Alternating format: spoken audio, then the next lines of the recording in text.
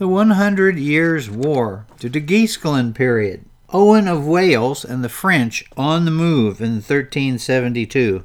On May the 10th, 1372, Owen of Wales issued his manifesto in Paris announcing his ambitions to his people and incidentally to his English enemies. Quote, "Whereas the kings of England have in the past moved by intemperance and greed, wrongly and without cause, treacherously killed or put to death my forebearers, the kings of Wales, and expelled them by force from their kingdom, and subjected a kingdom that in rightly is mine, as their lineal descendant and the closest blood relation.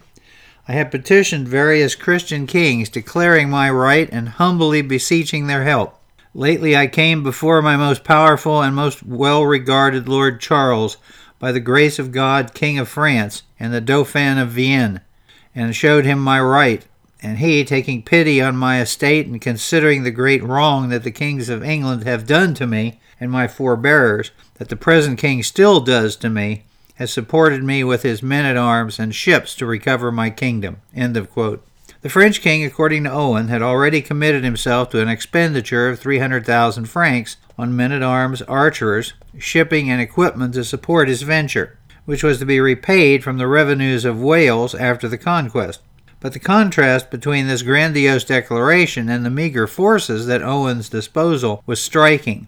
In addition to his own company, now 200 strong, Owen had been given a French company of 165 men under one of Charles V's chamberlains, Morlet de Montmort, and a fleet of 8 galleys and 4 barges under the command of Montesquieu Admiral Renier Grimaldi.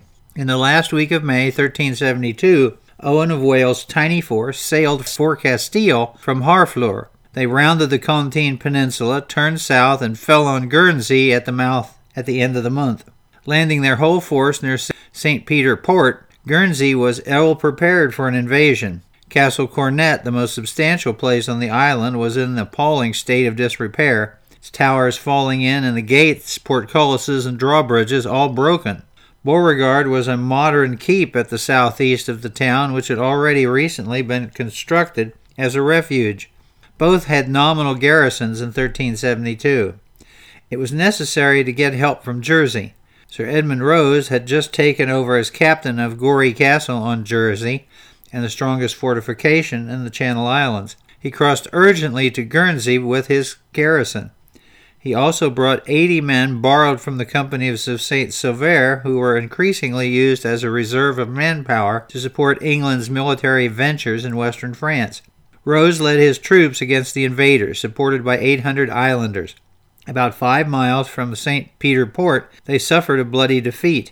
Much of the island army was killed. Rose fled from the field with the survivors and took refuge in the ruins of Castle Cornet. Here he defied Owen's army in spite of the dilapidated state of the defenses, until they withdrew to their ships and continued on their voyage. In the meantime, a highly effective softening up operation was in progress in the March of Poitou.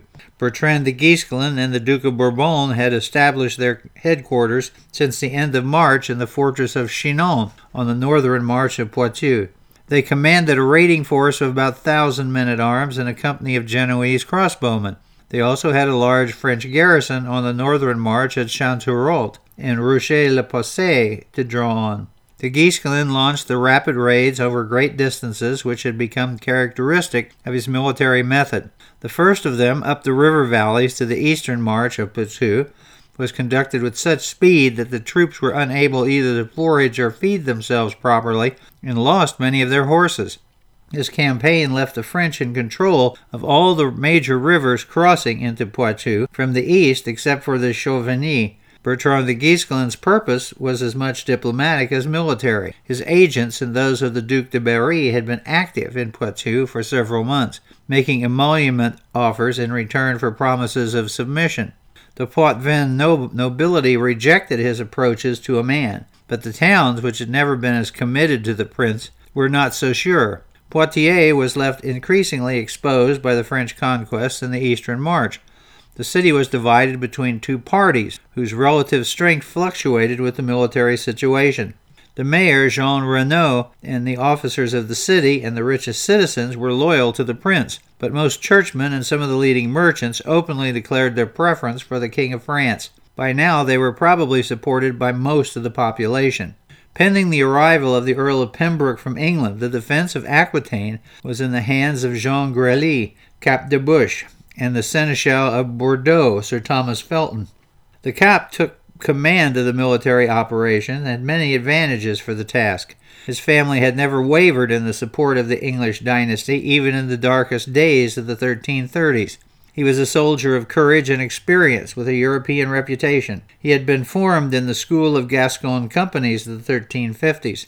Like many of his contemporaries, he was not a particularly skillful strategist or field commander, but he also had very few troops at his disposal, a few hundred at most, and those probably unpaid. His main problem was the uncertainty of the loyalty of the towns, which made it necessary to detach large numbers of men to serve in the four main garrisons at Poitiers, Thouars, Niort, and La Rochelle. The Cap's response to the French raids of spring was probably understandably to sit tight in the walled towns and castles until the promised subsidies arrived from England and to conserve his strength for the main French assault, which was known to be in preparation.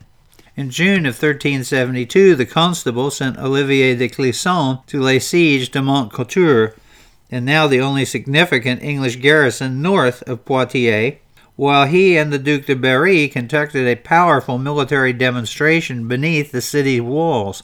Montcouture was held by Sir John Cresswell with a garrison of 60 mainly English troops, the prospect of losing it sufficiently serious to provoke the English into attempting its relief. When Bertrand de Guesclin and Louis of Bourbon prowling outside of Poitiers, the relief had to be attempted from Niort, and the only other large garrison which was close enough. Walter Spridlington, the captain of Niort, managed to collect a field force of several hundred men and briefly established a counter-siege at Montcouture. Shortly after this, the French launched a ferocious assault on the castle. Once they had carried the outer bailey, Cresswell sued for terms. His men were allowed to withdraw with their arms, but not their booty, to Poitiers. The capture became known for a famous incident which illustrated the notorious prickliness of the low-born constable about his chivalric reputation. One of the garrison had taunted him during the siege for fighting against the prince when it was wrongly alleged his ransom from the Battle of Negera remained unpaid. This man disgraced Bertrand's arms by hanging them upside down from the battlements. When he fell into the constable's hands after the fall of the outer bailey, he was hanged from the walls with his helmet around his neck.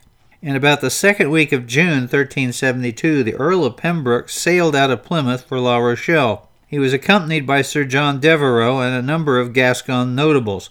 They brought with them a treasury of £12,000 in cash, enough to pay the projected army of 3,000 men for more than 4 months. Considering the importance of Pembroke's mission and the information that the English government now had about the strength of the enemy forces at sea, Pembroke's forces were extraordinarily vulnerable. Froissart says that there were about 14 ships, which is consistent with other evidence. Most of them were quite small. The requisitioning orders had insisted that the vessels assigned to Pembroke should not exceed 50 tons burden. An escort was provided of just 3 large fighting ships with built-up towers. To defend these vessels, Pembroke had 80 English men-at-arms and 80 archers, plus the Gascon notables and their companies, and a small company charged with guarding the cache. Fewer than 200 men in all. He plainly did not expect to encounter more than pirates on his route. So the reinforcements, or a small portion of them, are on their way to Aquitaine. We'll see if they actually get there next time. Now, the sources for this: the 100 Years' War, Froissart's Chronicles by Froissart, 100 Years' War by Perrois, 100 Years' War by Nylans, and the 100 Years' War, Volume 3, House Divided by Sumption.